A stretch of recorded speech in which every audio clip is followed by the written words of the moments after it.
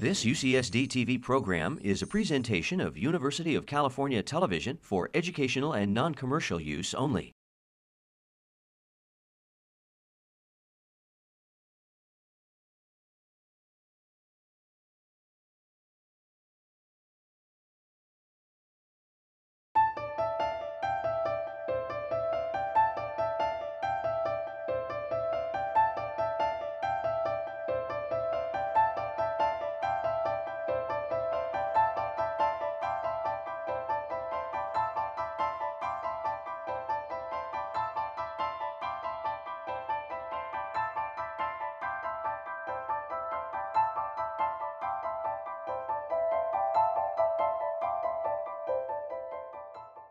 Good afternoon, and thank you for coming today.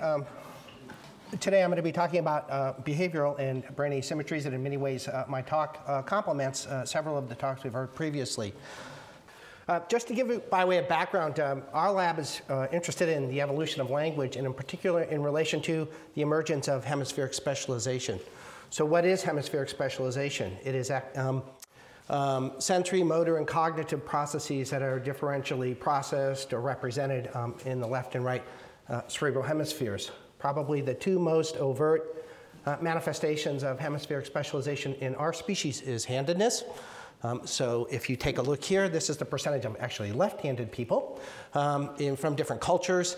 You can see here that the Spanish are very liberal, will tolerate 25% of their population being left-handed. That would be in contrast to, say, the Sudanese or the Iraqis, which are very less tolerant of left-handedness. But overall, although there is cultural variation, we as a whole are right-handed. In addition, language is a highly specialized and lateralized function in the human brain. So these are some very old data from Rasmussen and Milner. It's the WADA test, where they inject sodium amytal into the carotid artery and it anesthetizes each half of the brain. They did this in a sample of right and left-handed individuals, and it turns out, if you look at the percent of the sample, about 96% of people who are right-handed, if you anesthetize the left half of their brain, they will show speech arrest. In other words, they will stop talking. All right, compared to 2% if you anesthetize the right hemisphere, and 2% if you anesthetize, they show speech arrest in both hemispheres, if you will. For left-handers, it's about 70% of individuals show this speech arrest if you anesthetize the left hemisphere, compared to about 15 that show arrest for both hemispheres, and 15% if you anesthetize the right hemisphere.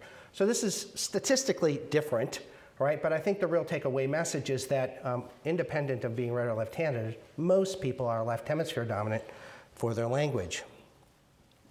Lastly, because I'm going to be talking a little bit about brain asymmetries, I just want to mention that these functional asymmetries, for the most part, have anatomical correlates in the brain. So what's our view about hemispheric specialization from a phylogenetic perspective? It's really this, and this view has really, I'd like to say it's changed, but I'm not convinced it has.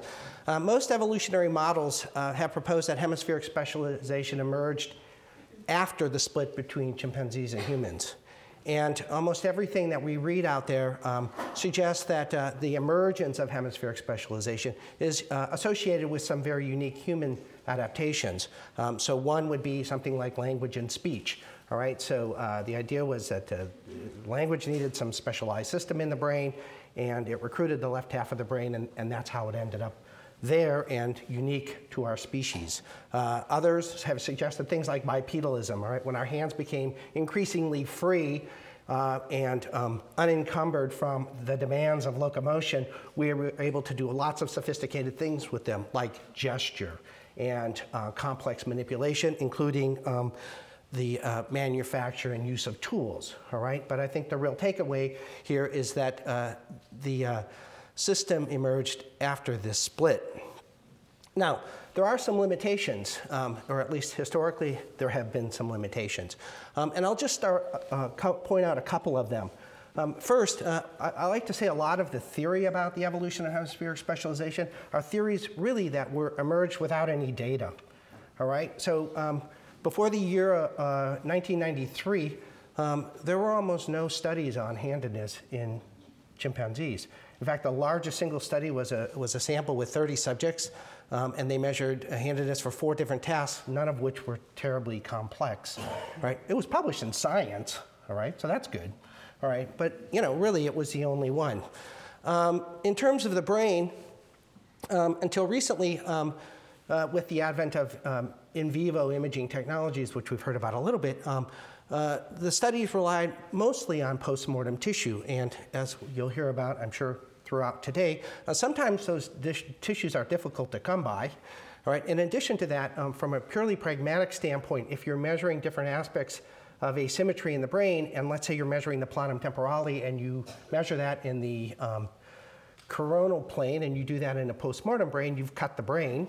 All right, now if I want to go measure, say, the inferior frontal gyrus, and I want to measure it in the sagittal plane, I now need a whole new set of brains because I can't really work with the set of brains I've just sliced up.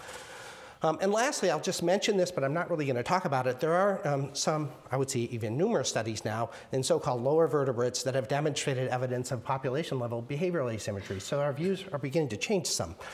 Probably most prevalent are some work on pawedness in toads, but there's also evidence from birdsong and other kinds of things. Okay, so the question is really this: do chimpanzees and other primates show population-level handedness? Right, so we've studied this in our lab for a number of years, and I now have data on something like 450 chimps, give or take 20. And we've measured a variety of different things, like simple reaching, so you just throw a little peanut into their cage, and they walk over and pick it up, and you simply record which hand they use. This is called the tube task, all right? It's not high tech, all right? It's not DTI. It's a piece of PVC that you buy at a hardware store, all right? And you cut it into something about this long, and you put peanut butter on the inside of the tube, and then you hand it to the subject, and they hold it with one hand, and they extract the peanut butter with the other, and we just, again, record which hand they use. And it's a really great measure because the hands have to work in a complementary manner, all right? So they have to hold the substrate with one hand and use the opposite to extract it. And we define the dominant hand use as the one that's doing the extraction. Throwing, this is actually Reed throwing one of those PVC pipes back to me, all right, since he wanted some more. Just for the record, they're not usually throwing tubes. They're usually throwing something else. I love to tell the story of when I first started working with chimpanzees. They threw a lot, and particularly new people. And I thought, if I'm going to get thrown at by that, I'm going to get something out of it. So we started collecting data. True scientist. This is a tool use. So this is Pansy from the Language Research Center. It's the same idea. Instead of peanut butter having down at this end of the tube, it's at the opposite end of the tube. She can't get it with her hands. She needs a tool of some sort. So here she's gone and she's obtained a stick, and she's holding it in this case and extracting with that stick.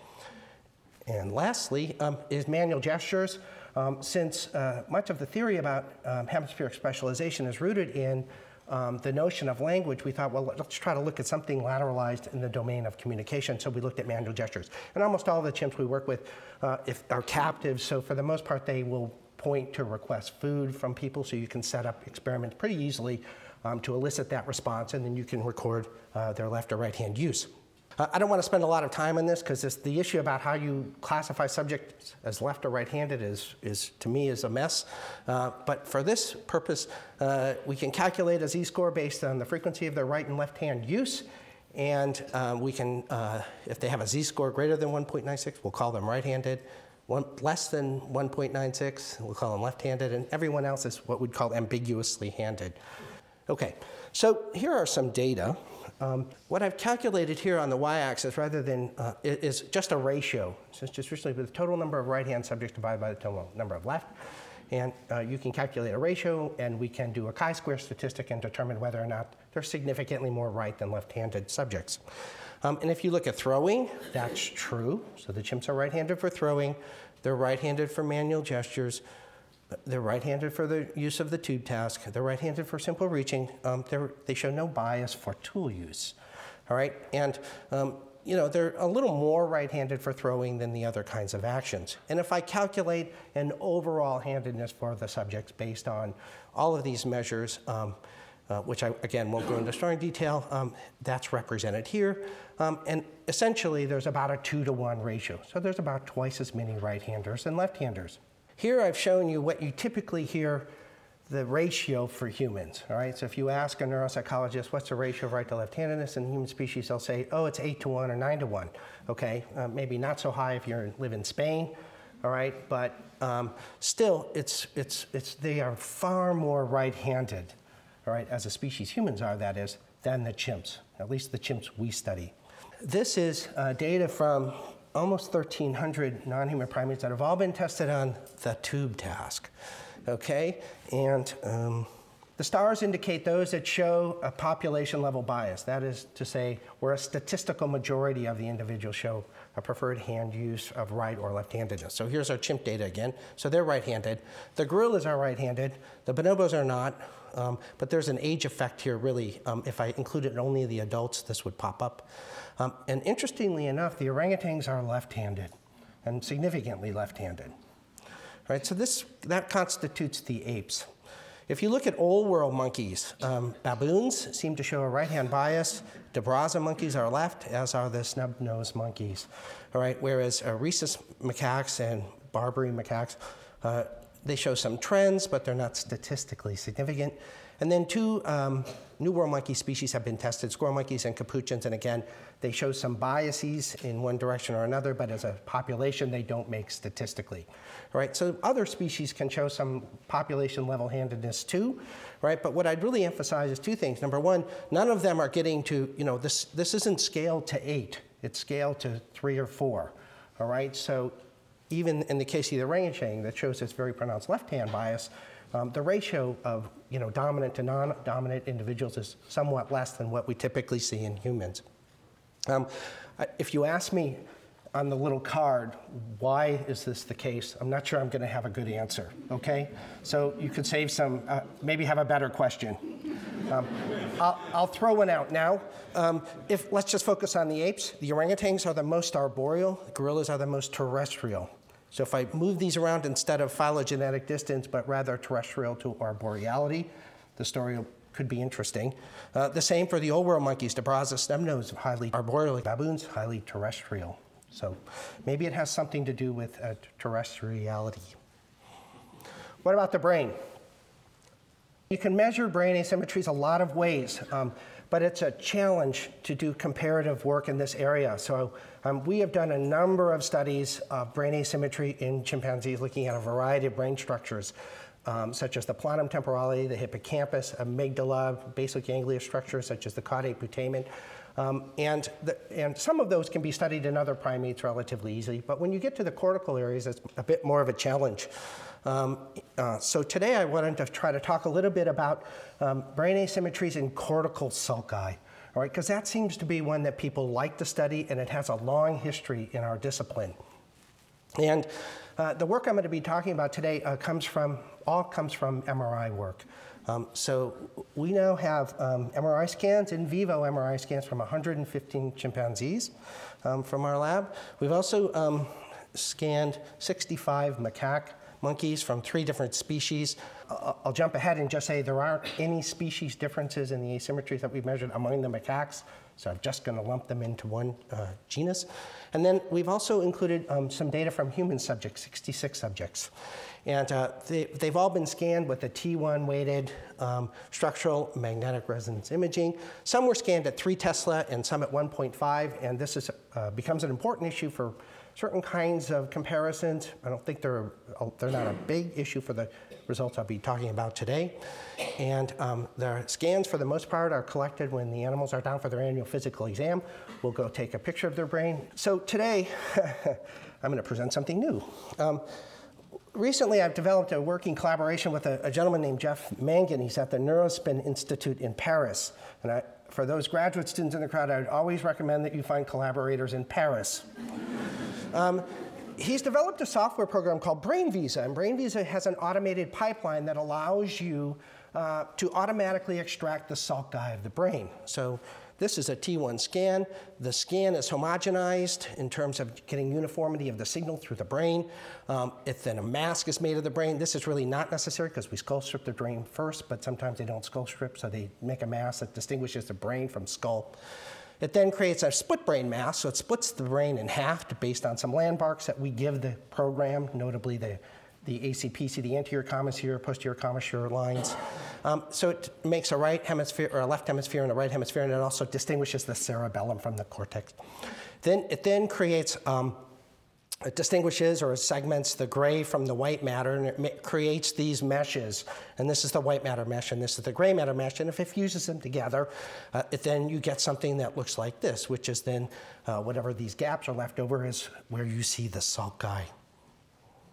And so we've measured this in different primates. We've used the software to measure asymmetries in sulci for the left and right hemispheres for macaques, chimps, and humans. So in the macaques, we've looked at the central sulcus and the arcuate here, and then the principal sulcus, or the rectus, it's sometimes referred to as. We've also looked at two temporal lobe sulci, the Sylvian fissure here and the superior temporal sulcus. We've also looked here at the intraparietal and also here the lunate. So here's the chimp brain, same thing. You can obviously, it has more sulci, but we've tried to look at the same sulci as, with some additions as in the rhesus. So here, again, is the central sulcus. Here's the frontal lobe sulci we've looked at. So this is the superior precentral, this is the inferior frontal, this is the precentral inferior, and this is the frontal orbital. We were particularly interested in these two because this is the posterior and this is the anterior border of this gyrus that forms Broca's area homologue in the chimp brain. We've also looked at the Sylvian fissure and the superior temporal. Also in the parietal lobe, we've looked at the inferior postcentral, superior postcentral, and the intraparietal. And lastly, the lunate as well. And this is a human. I don't have a picture of a human. We all know what we look like. And these are, again, just the same sulci labeled in the human brain. All right, so where there's common sulci, we can directly compare the species. Where they're not, we can look at, within subject or within species variability. Before we do that, let me tell you one thing that Brain Visa does that's really, really interesting. In the olden days, when they measured sulci asymmetries, they typically just measured. They would take literally a piece of the dental floss, basically, and run it up the sulcus and measure its length. With Brain Visa, it actually extracts the entire surface area of the sulcus. In addition to that, depending on the plane that the sulcus runs, it will divide it into arbitrary units. Like in this case, it's a dorsal ventral movement of, say, the central sulcus, and it will actually calculate the average thickness. And just since he's standing, just so you know, for the rhesus monkeys, we found no evidence of population-level asymmetries, all right, in any of the sulci for either surface area or mean depth. In contrast, for the chimpanzees, we found a number. We found leftward asymmetries in surface area and depth in the superior precentral, Sylvian fissure. We also found it for the intraparietal, these leftward asymmetries in all these cases, and also in the lunate. This is the data when you look at humans, chimps, and monkeys, all right? And some sulci we can compare and some we can't. This one, humans are very leftward for the central compared to chimp and macaques. The frontal orbital, this is very interesting. The humans show a right bias and the chimps show a left. And Sylvian fissure, they're quite comparable. For the intraparietal, again, human chimp looks pretty comparable. Okay, but you get some differences here in this superior and the lunate. Okay. This is what I think is most interesting, and this will be my last slide. This is actually if you measure the gray matter thickness of the sulci, the gray matter of the buried sulci. In the superior the Sylvian fissure and the superior temporal sulcus, there's really no difference between the humans and the chimps. But in the frontal lobe, there's quite pronounced differences. The humans show a very robust leftward asymmetry in gray matter thickness relative to the chimpanzees. And we see a little bit in the parietal. So I'm going to jump through this very quickly. I would argue that there is evidence for population-level asymmetries in chimpanzees, and they therefore exist prior to the split with humans. The evidence of behavioral and brain asymmetries in more distantly related species, I think, is a little less robust. It isn't really clear why there's this difference in the handedness between the species, and I think we could spend a lot of time talking about why that might be the case. And lastly, I'd just end by saying that I think our findings suggest that brain asymmetries actually facilitated the evolution of complex motor and cognitive function in human, rather than instead of being a consequence of them, which is in essence historically what has been proposed. All right, thank you.